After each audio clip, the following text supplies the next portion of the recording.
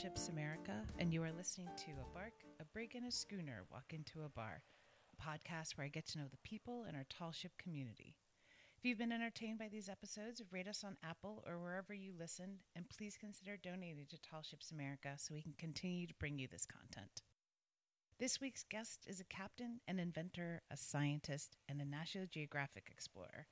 I had the absolute pleasure of talking trash and microplastics with Rachael Miller of Rozalia Project for a Clean Ocean. We get pretty sciencey, I go on a bit of a rant, but we remain hopeful about the future. If any tall ship organizations would like to work with the Rozalia Project team, you can contact them at rozaliaproject.org. Rachael, thank you so much for taking the time to be here today. If I can just have you say your name, position, and organization. Thank you for having me. I am Rachael Zoe Miller. My position is founder of Rozalia Project for a Clean Ocean and inventor/CEO of the Coraball microfiber catcher. I am also one of the captains of American Promise. So can you tell me a little bit about the Rozalia Project for a Clean Ocean? Rozalia Project for a Clean Ocean is a nonprofit organization that is dedicated to conserving and protecting the marine ecosystem. And the problem that we have primarily been focused on is marine debris. We've been around for 10 years now, and though we've done a little bit of work on marine protected areas and just a little bit addressing fishing, we've really mostly been working on ocean trash. So what do you mean by marine debris and ocean trash?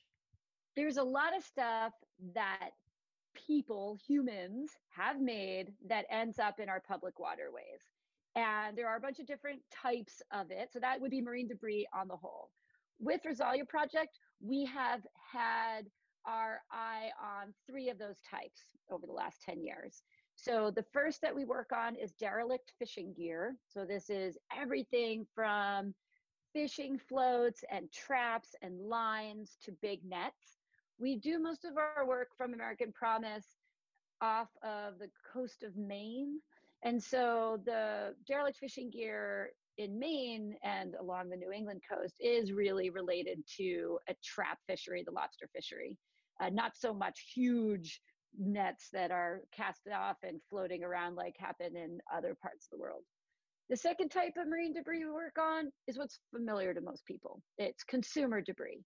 So that's your single-use plastics and items that are often related to eating and drinking, which of course is fun to do by the river or the bay, but a lot of that stuff escapes our waste management system. And the third is microplastic. Microplastic is sometimes a result of the other 2 categories, and there are other sources as well. So we work on those 3 parts of the marine debris problem. How do you collect your information? Are you just going around dragging nets behind you or dragging buckets behind you? How does that work? Well, for Rozalia Project, we use 4 strategies to do our work in the big picture. So I'm going to start kind of big picture to answer that question. Our 4 strategies are cleanup. So we are getting out there and picking up the trash that's already there. That is a little bit more of addressing the symptom rather than the cause. So the other 75% of what we do is about prevention. So that's prevention through education, embracing innovation and technology, and doing solutions-based research. And then a couple of our other kind of guiding principles is that we are doing our work surface to sea floor. So shorelines clearly are the most accessible parts, but as sailors with an oceanographic research vessel, we get to also address the surface. And then we have a particular interest in the seafloor. Very few people are working on that. And instead of throwing people overboard, we have an ROV, or remotely operated vehicle. His name is Hector the Collector. And I imagine him with a little top hat. he's a hard-working pretty happy little piece of electronics. And he's got a gripper as well as a video camera. So Hector lets us not just see what's on the sea bottom or river floor, but we can also pick up what we find down there as well. So the last bit is that we work in urban and coastal waters. So we operate generally within kind of 30 miles of shore. And we do that because we know that 80% of marine debris comes from the land sea interface. It comes from land or very close to shore.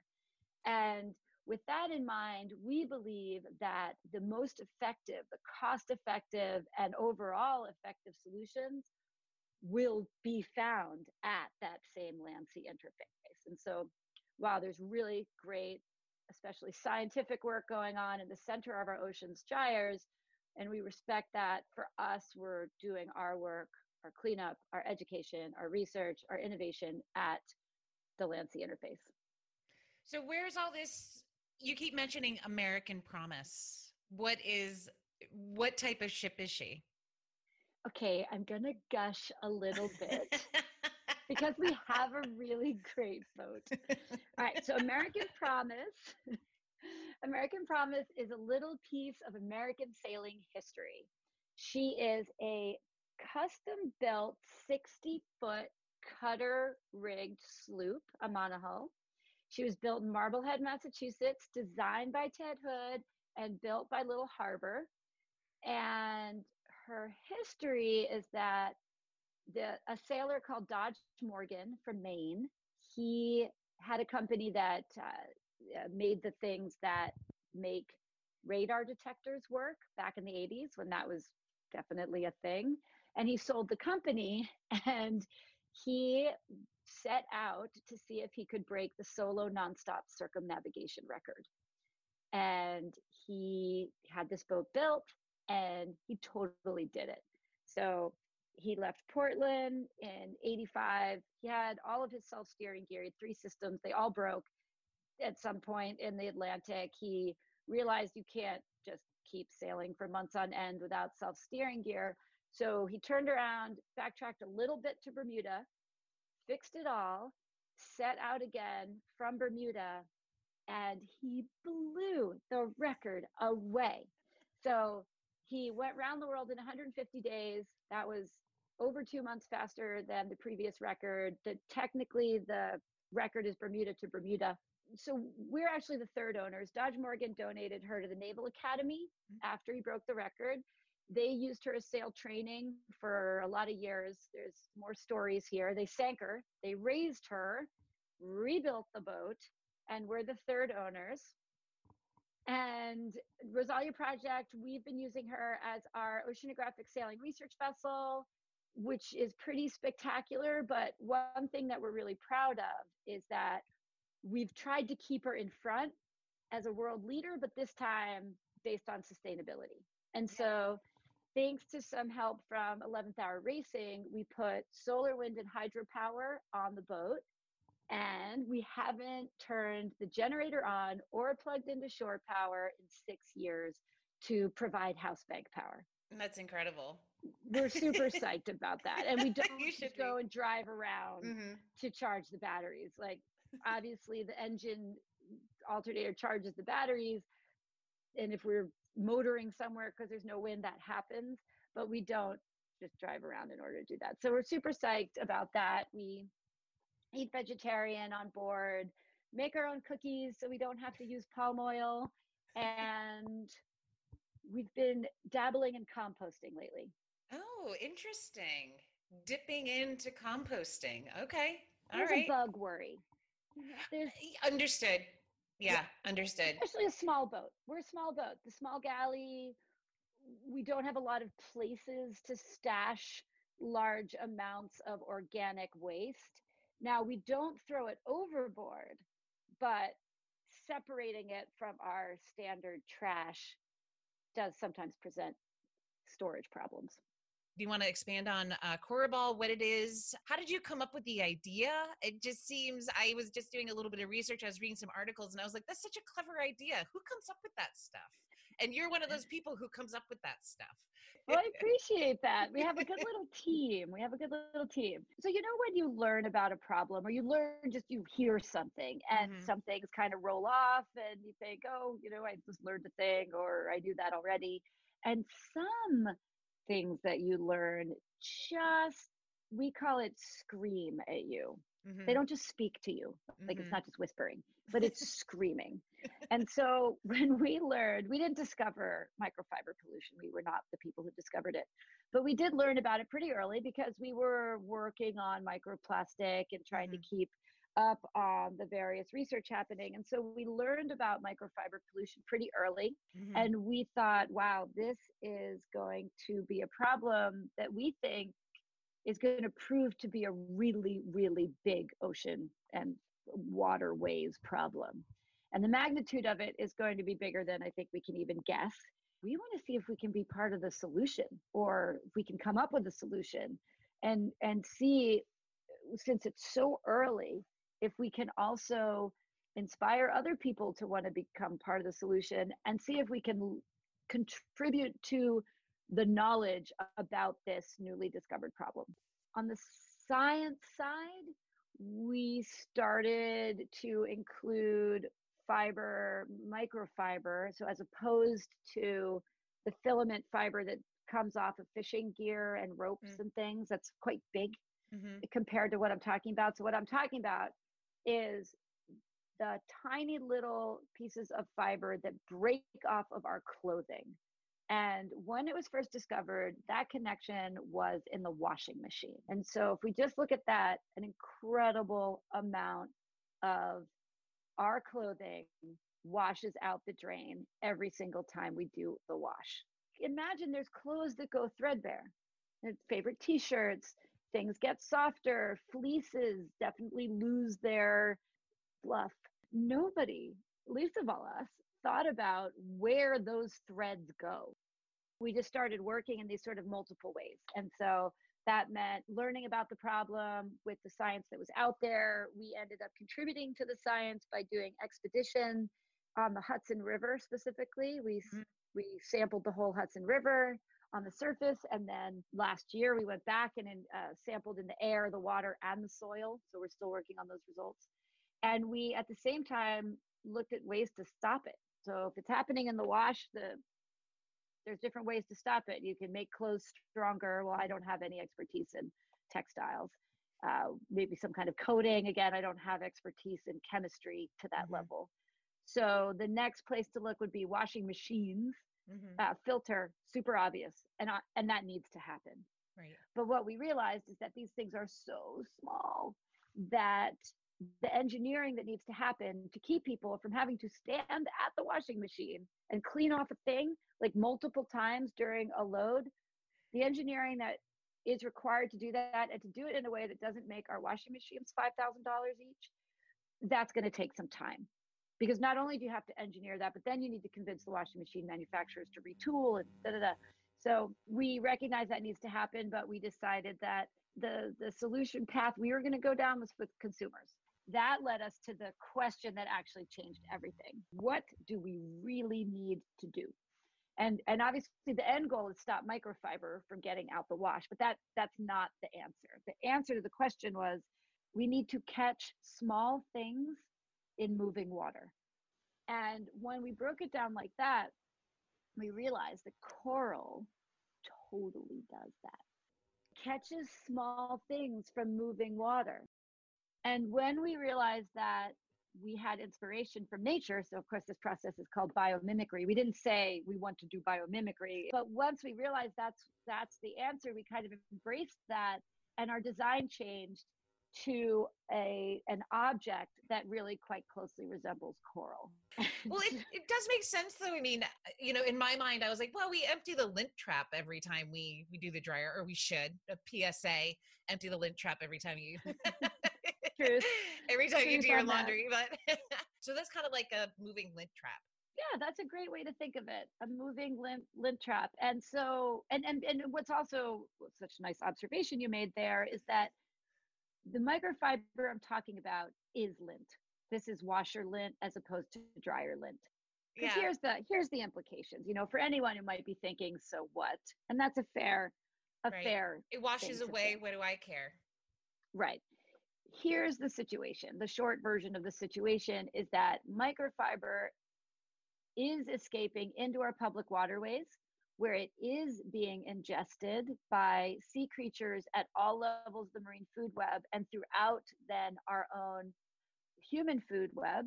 Mm-hmm. We have also, the collective scientific we have found microfiber from textiles in non-seafood related food sources.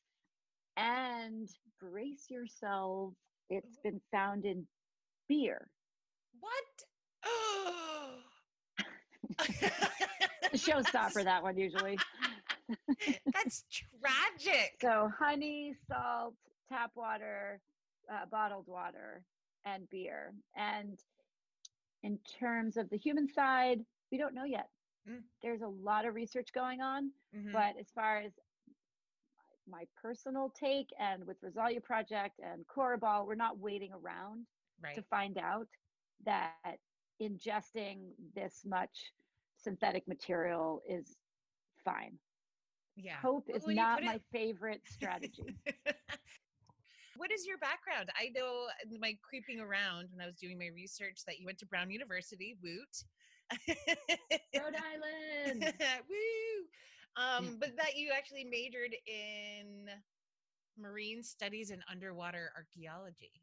Underwater archaeology, yeah, a lot of that. I'm kind of a type of person. I'm like jack of all trades, master of none.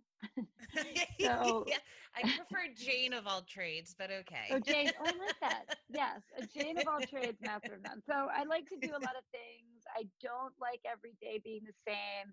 And probably the most telling thing, or what's guided me the most, or has been difficult on the sort of guiding thing, is that, when you look at hemisphere preference, brain hemisphere, so left brain, right brain, I have always come out of those tests without a preference. Oh. So you could say whole brained or no brain, however you want to look at that. So the consequences of not having a strong hemisphere preference are that I love art and science equally. And if one loves art and science equally, it is really hard to choose in traditional schooling situations, because there's not, in traditional non-interdisciplinary situations or schools, you have to be on one side or the other. Right. And so I did a fair amount of flip-flopping, and Brown is fairly atraditional in that it allowed me to have equal brain preferences and not necessarily just go down a very narrow path.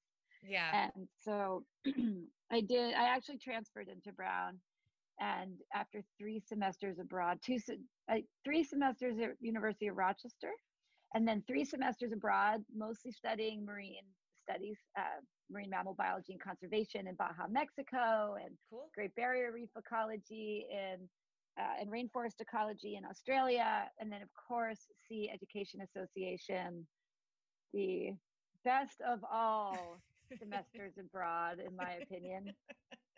I didn't realize you did SCA. I didn't realize you did SCA. So were you on, which ship were you on? Westward.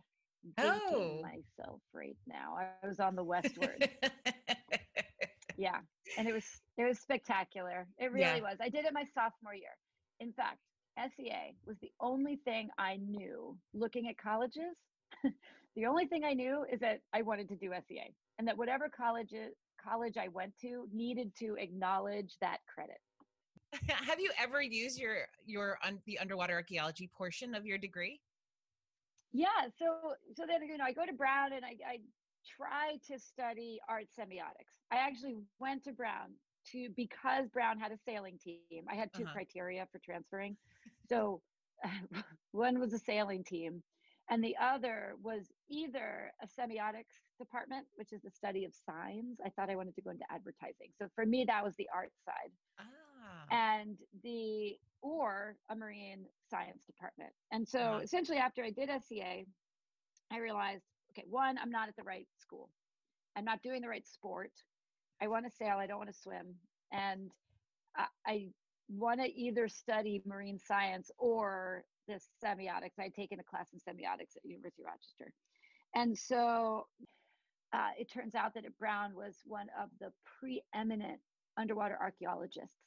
And this sort of snafu that happened, I had already taken a lot of classes that were cross-listed in anthropology because of the semiotics. Anyway, what we realized is that thing I've been looking for was right there. Mm-hmm. Underwater archaeology is a combination of art and science. Absolutely. That I didn't even really know existed. And it was amazing because then I got to essentially drop everything that I was doing and just kind of figuratively and literally submerse myself in a field that I hadn't really been super familiar with from the sort of science side, only from like the treasure hunter side. Yeah. And like the media. Yeah. And it was amazing. And I, even after graduating, spent basically a month underwater in the dry tortugas, uncovering all sorts of cool things, and living in the fort down there. Oh, yes, that's so cool. Off Key West, which is awesome. And so if we kind of connect the dots kind of quickly, after graduating, I did the dry tortugas, and then I went to Australia to work. I went to do underwater archaeology. They lost the funding. I ended up doing sort of anthropology at the Western Australia Maritime Museum in Fremantle. I did an Olympic sailing campaign after that, didn't make the Olympics, and then ran a community sailing center, so a nonprofit. Uh-huh. And then after that, ran my own kind of for-profit, essentially kind of camp in the summer, shipwreck tours with the ROV, and taught people to snow kite, kite surf, and windsurf, and then stand-up paddleboard when that got invented. And all of those things, every single thing, though, scared the crap out of my parents. Like, dude, we sent you to a really good school and you're a kite surfing instructor. Right. Yeah. Yeah. It all contributes to my work that I'm doing now. Like all of it led me to the work that I'm doing now, which what I call is expedition science and ocean conservation. Like if I had to kind of wrap it up. But all of it was important. The anthropology, probably the most important of it all. The underwater archaeology, in some ways, is exactly what we're doing with the trash, but just in a modern era, as opposed to looking at super old stuff. We covered everything the last time we spoke, except about how Rozalia project integrates into our tall ship community. We spoke about your wonderful vessel, American Promise, but have you worked with any of our tall ships? Yes, and we are so grateful, because here's the thing. The reality is that American Promise is for now just a summer boat. We operate in the Gulf of Maine. We are June, July, and August in general. And so that's such a small part of the year for a problem that definitely is not just a summer problem. And so we've been so very lucky to have been able to go on trips around in various parts of the country to deliver a combination of our education programs, our data cleanups, and data collection in shoreline trash as well as microplastics. And so we've partnered so far with the AJ Meerwald and Piscataqua here on the East Coast, and the Tollymore and the Adventurous on the West Coast. So what's nice is that we go on, generally we did it with Hector the Collector. So Hector is a micro ROV. So he's about the size of a microwave-ish, smaller microwave. I know, isn't that cute? That's little so yellow cute. Microwave with a little gripper. Oh my God, I can't even stand how cute that is right now. I love you for that. So we travel with Hector, and except for the Tollymore. So Captain Mark Waddington, Snark, he had a cousin of Hector. So Video Ray is Oh, who makes that ROV, and he oh, also had a Video Ray on board. One of the very best videos that we have taken in all of my years with Rozalia Project was that day. And we had my ROV Hector, and I don't think Snark named his, wow. but the two ROVs Missed were just, we opportunity, just that's for sat. sure. I know, just sat. We also have a drone that we named Hover. Probably predictable. Yeah. Yeah. All right. I was like, we'll work on that. We'll ask the audience for suggestions. Okay, we're open. So the two ROVs were sat side by side, and at that point, we just had the camera rolling and recording, and we were interacting with the kids on board in the lab. And every now and then we'd watch and we saw some cool fish, and that was fine. A week later, I was somewhere where we couldn't launch the ROV for some reason. So we had all this equipment and we're just kind of showing the ROV off, but we couldn't launch. So I got out the video that we had taken off Catalina with Snark, and we started watching it, and it was amazing because there was a puffer fish that puffed that we all Ooh. missed while it was really happening, and an octopus cruised around behind everything, turning itself into all the backgrounds. It, Oh, that's yeah, so cool, it was Rachel. so cool. So it turned into this kind of corally part, and then it moved, and then it turned into sort of the rock, and then it moved and it turned itself into a different rock. And we never saw it in real life because the octopus was that good. Did the kids were their kids' brains just like Blown. yeah.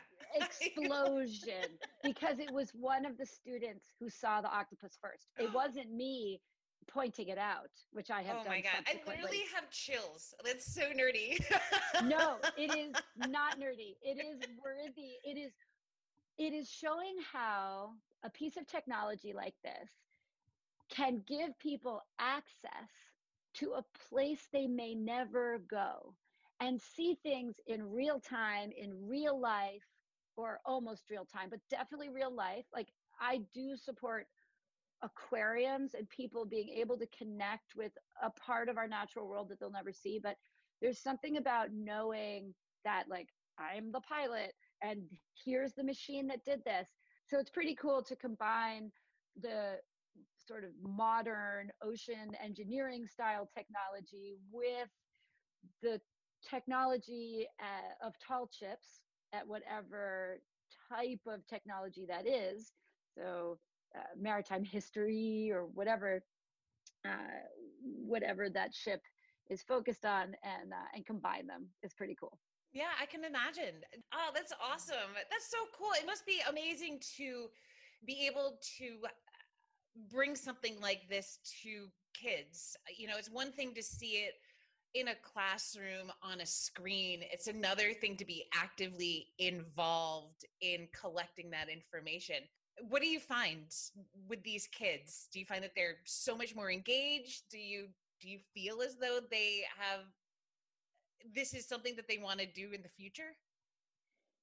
So in the moment, absolute engagement. We have photographs upon photographs of what we call ROV face. It's this kind of jaw dropped, eyes open, pointing. Sometimes, like, just you can tell people are exclaiming words of exclamation of wonder. So we call that ROV face, and adults even have that. But the kids, it's a pretty rowdy moment of science. And I love rowdy science. For me, that is what informal education is all about. 3 dimensions, rowdy, exciting, live, real time. And so we try to really involve the students. So they are our co-pilots. We call them co-pilots. I fly within reason where they want me to. If someone sees something and I need to turn a little bit to port, we'll turn to port on their direction. And I think proof of it is one of the best comments a kid has ever made, which was we were at community boating in Boston on the Charles. I would call that a target rich environment. Yes. Agreed. And we are just picking up like bag after bag and plastic cup after plastic cup and beer bottles and baseball caps and all sorts of things. Probably Different Yankees people. baseball caps, not Red Sox. I But was gonna say, you could tell when they're losing. People get upset. Uh, and at one point, this one kid, this little boy, had been standing like in my business the whole time.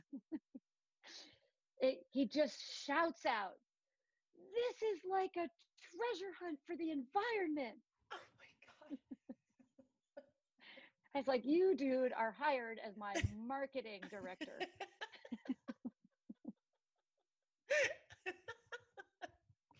Oh my god! I would have died. It's the cutest thing. I can remember where he was standing. I remember his little t-shirt. Like, it was awesome. I think there's just something about the realness, because it really is real. It's Mm-hmm. not simulated. Mm-hmm. It's real. If we get attacked by a lobster, we are really getting attacked by a lobster. They can see we didn't start it. Right. If we find a ton of chip bags, we found a ton of chip bags. We didn't plant them. Right. Right. It's all real. And as far as the big picture goes, I think just the ROV program alone, I've learned over the years, it doesn't, for me, it's not quite good enough. It is definitely the best thing nearly all the kids do that day. Yeah. Probably the best thing they do all week. Mm-hmm. But I think in order to have the kind of lasting impact that we aim for, we really started making it part of a much more comprehensive program that involved a little more interaction with the data. So what we picked up, a little more interaction with the big picture, and a whole lot more focus on, well, now what? A lot more on the solution side. Okay. That's So what heartening we because I can imagine that it becomes very overwhelming. You know, as someone who lives and breathes it and is so passionate about it, how do you not let it overwhelm you? in the marine debris world, we are extremely lucky compared to people working on climate change, Mm. because I have yet to meet a marine debris denier. I have yet I haven't yet met a microplastic denier. Okay. All right. Well, Now, that's that's heartening. a big picture. Yeah. So there is universal acceptance that this is a problem. Mm-hmm. And that's where anything universal or any agreements end. So Right. it's a little tongue in cheek and a little bit not. So it is good for the energy to Yeah. know that whether we all disagree with how to prevent it, how to clean it, how to deal with it, the solution side of it, there is universal awareness and acceptance that this is a problem. The trash in our public waterways poses various threats, Mm-hmm. from economic, tourism related threats Mm-hmm. to biological threats to creatures. Mm-hmm. So if we just sort of put health to creatures and people potentially, and then economic, because who wants to go to a disgusting beach? Or we definitely have had people picking up trash as part of our expeditions and bursting into tears of just overwhelm. Ugh. Um, so I guess the way I deal with it is, we are extremely solutions oriented. Mm-hmm. I think if people only ever do cleanups without data or anything, just keep cleaning up, a sense of this is treadmill, like Yeah. Yeah. hamster wheelness will set in. Yeah. And we don't do that really very, very much on purpose. Mm-hmm. That if you take our 4 strategies, only one of them is a sort of cleaning up the symptom. The Uh-huh. other 75% is all about being proactive Mm-hmm. to develop and deploy and execute solutions, Right. or monitor, understand them. So that is one thing that helps. The other is a sort of recognition that this is a man-made problem. This is a problem made by the collective we. Corporations and regulatory, the regulation situation is part of it, as part of that we. So we collectively have made this problem. And I say, I believe that the collective we Mm-hmm. can reduce it, can get ahead of it, and we can make it stop. It's going to be hard to just stop. So I have another sort of set of philosophies that sort of guide my not throwing in the towel. And those, Don't throw it in the ocean. Be responsible about it. Yes. I wouldn't, exactly. I'd probably just drop it on my own feet and then go wash it with a Cora ball. Some like the other sort of bits of philosophy are that it's going to take solutions with an S, solutions. The sooner we can have a collective mindset that not just this problem, but really all of our conservation, especially conservation problems, and even if you want to look at it, the coronavirus, they are going to take multiple groups of people and multiple types of corporations all contributing a percentage of Right. what's going to be a suite of solutions here. Right. You know, you just one thing doesn't necessarily do the job. And so for sure true of marine debris. The second is a concept that I just say lots of littles make a big, that lots of little tiny problems add up to a big, huge, terrible problem, but lots of little efforts add up to big positive impact.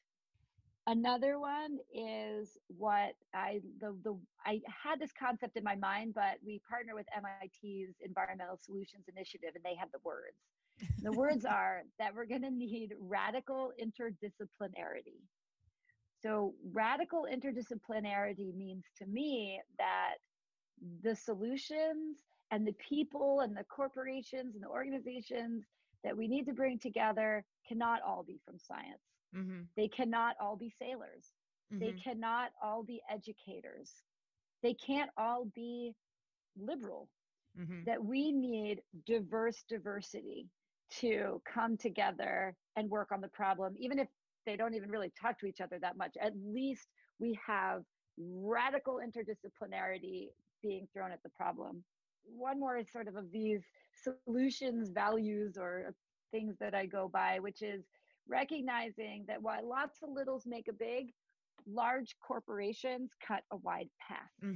And this has guided us not necessarily being on the sort of activist side of the marine debris, the sort of shaming big corporation side, and we need people in that world. But for me and for Rozalia Project, what I've learned is that if we can, through data and good science, guide very large corporations to create demand for better. And so that might be better objects, better materials, better regulations, better techniques. It's sort of a variety. So if these large corporations demand that light bulbs use less energy, and then they're going to make an order for 20 million light bulbs, we will have light bulbs that use less energy. Right. I was in a very interesting, I was in the audience while at the Global Climate Action Summit in San Francisco a couple of years ago, when Alec Baldwin was interviewing Jane Goodall. Ooh. And yes, it was spectacular. Jane Goodall and the CEO of Unilever. And right, picture cool. that on stage. Yeah. Jane Goodall, who's working with Alec Baldwin on palm oil and forestry and protecting trees because of their habitat value. What the Unilever guy said, and I hope this has come true, I need to figure it out, but is he said that they are determined to source sustainable palm oil. And he said, and when we do, we're taking Walmart with us. So if you take all the brands, that Unilever, all the crackers and cookies, like you can't buy, so we don't buy packaged products with palm oil. We don't buy anything with palm oil on it for the boat. It's part of our sort of, we don't make a big deal about it. It's just kind of a down low. It's really just an excuse for me to get everyone to make cookies, homemade cookies. We're saving the environment, one cookie at a time. One cookie at a time.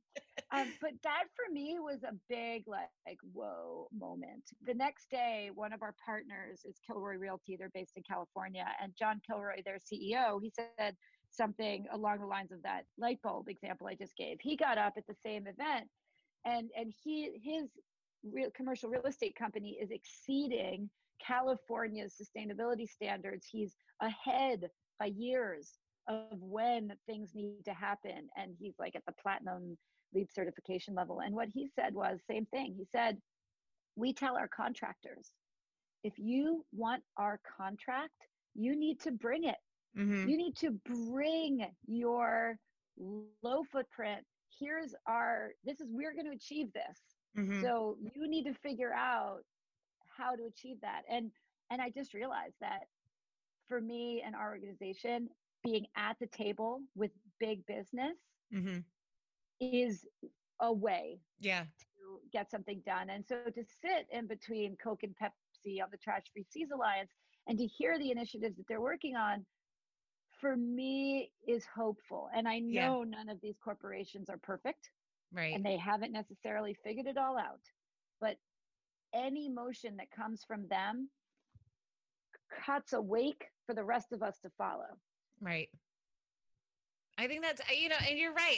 I think we have to remain hopeful because, I mean, look at what's happening with plastic straws and plastic bag bans. 5 years ago, whatever, that's stupid. Why would you need to do that? But now it's happening all over the place, and people see the value in it. Yes, it is easy to be overwhelmed, but I think you can't wallow in it. I think you need to look around and see what amazing things people are doing and how far we've come. And I was watching a very gentle British murder mystery, which is my way of calming down. So I call them my gentle murder mysteries, and they're always British and they're always very procedural, and it always looks like it's done in the 70s, even though it's from like 2004. And so I can picture that. So it's but like the very first episode, it was, they were opening up, people were having a picnic, and then they cleaned up by just waving the blanket, so everything just like flew all over the place and just left. God, if you imagine someone doing that nowadays, like people would just come out of the like, what are you doing? Yeah, so no, I was like, we have I come really far. You're right. The amount, like when we started, getting an opportunity for me to present about ocean trash was pretty difficult. Mm-hmm. I could get education opportunities to talk to kids Mm-hmm. and an occasional community presentation, but no one wanted really to talk about the trash. And now people want to talk trash. Now people are interested in and to talk solutions and to be part of the solutions. And if we learned anything with microfiber, it's very interesting. It really bums people out when they hear that doing their own laundry is contributing plastic and other materials to food and water. Mm-hmm. And they want to take action right away. I had people in the beginning write to me, they're like, after hearing your talk, I didn't do laundry for like 3 weeks. Like, nope, that's not the solution. Yeah. It's like conserving water by not showering. You're like, first of all, there's a better way. Yeah, there's a much better way. We can do both things here. We've certainly covered a lot of stuff here. I know. So I just have like one or two other questions. One, I really want to know what it means to be a National Geographic Explorer. Do you get a special hat? Because that seems like you would get like a really cool, like a field hat, So what exactly does that mean? Because you kind of like dropped it into the conversation earlier. Actually, when we were setting up this call, you're like, yeah, no, can we postpone it? I have a call with the Explorers. And I was like, oh my gosh, Rachel. I mean, First of all, it's super cool and I want to be part of it. I still feel like someone needs to pinch me when someone uses that title. So it is, unbelievably exciting to get to say I'm a Nat Geo Explorer. Mm-hmm. And no hat, but I got one of those yellow rectangle pins that I actually put on my Rozalia project hat, and a flag. Ooh, nice. Yeah, I just got the flag when I visited the offices. But actually, what I think is the most extraordinarily lucky thing to be a Nat Geo Explorer, besides, they gave us funding to do our expedition. But what I'm finding is even beyond that is the value of their network, and they are super motivated. Like they're a very unique funder, and that they're very, very motivated to support the Explorers group. The call I was on this morning was with 50-ish explorers from all over the world, all the parts of the world, who work on rivers. And so to learn about the work that they're doing is cool. And these are people, they're not just science, they're not just plastic. There's people that have the title of storytellers, and conservation. So people who are working from a social science standpoint, as well as the kind of hard science and education. We fall into a couple categories.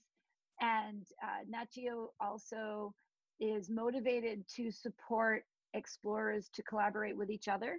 And so there's been these opportunities to get to speak with people who are doing really cool things in other fields. And so they seem to also, they clearly are also embracing that same kind of interdisciplinarity that really energizes me, of bringing together people from a lot of different places, different ages of people, different geographical, well, we said that already, different professional and academic pursuits. And so that's been really awesome. Oh, that's super cool. That collaboration, that worldwide collaboration that's awesome. Is knowing you're not alone. No. And so they did these like breakout room things, which is, so this call this morning, so we were all kind of together in this big, huge, like 3 pages of gallery view, but then they broke us into special Zoom rooms. Right. And in my Zoom room was a river guy in Argentina, the Mekong River, someone who works on the Mekong River, which goes through 5 countries in Southeast Asia. We had someone from India, someone from Indonesia, me here in Vermont in New England. And I guess that's the other interesting thing and cool thing, and something I need to get used to with Nat Geo, is they are very vocal about supporting people. Okay. So they don't necessarily kind of try to partner with an organization and then whomever is there is there. Right. They like to support people and choose people they think can do something good. You're the only person I know who's a Nat Geo explorer, so I think that's kind of neat. Thanks. And I'm the first person I know who was a Nat Geo. No, I had met one other person, I think. But you're like the third person who said that. It's funny. I appreciate that. Hopefully I can uphold whatever vision people have. Well, I'm sure you'll do just fine. It's not like you're going to start using like throwing plastic straws overboard or anything. I'm sure. Like you let it go to your head, all of a sudden you're like, it doesn't matter anymore. No, that is so not going to happen. No, sorry, you're like super serious. That is not going to happen. As always, a pleasure. And it was really, it was a lot of fun. Way to break up my quarantine. Thank you, Erin. It is always super fun to talk to you. Way to break up my quarantine. A Bark, a Brig, and a Schooner Walk Into a Bar is a Tall Ships America production. Theme music provided by Kebab Studios. You can find us in all the usual places: Twitter, Instagram, Facebook, at Tall Ships America, and on our website at tallshipsamerica.org. Send us your sea stories or drop us a line at manager@tallshipsamerica.org. As always, be sure to support your local tall ship.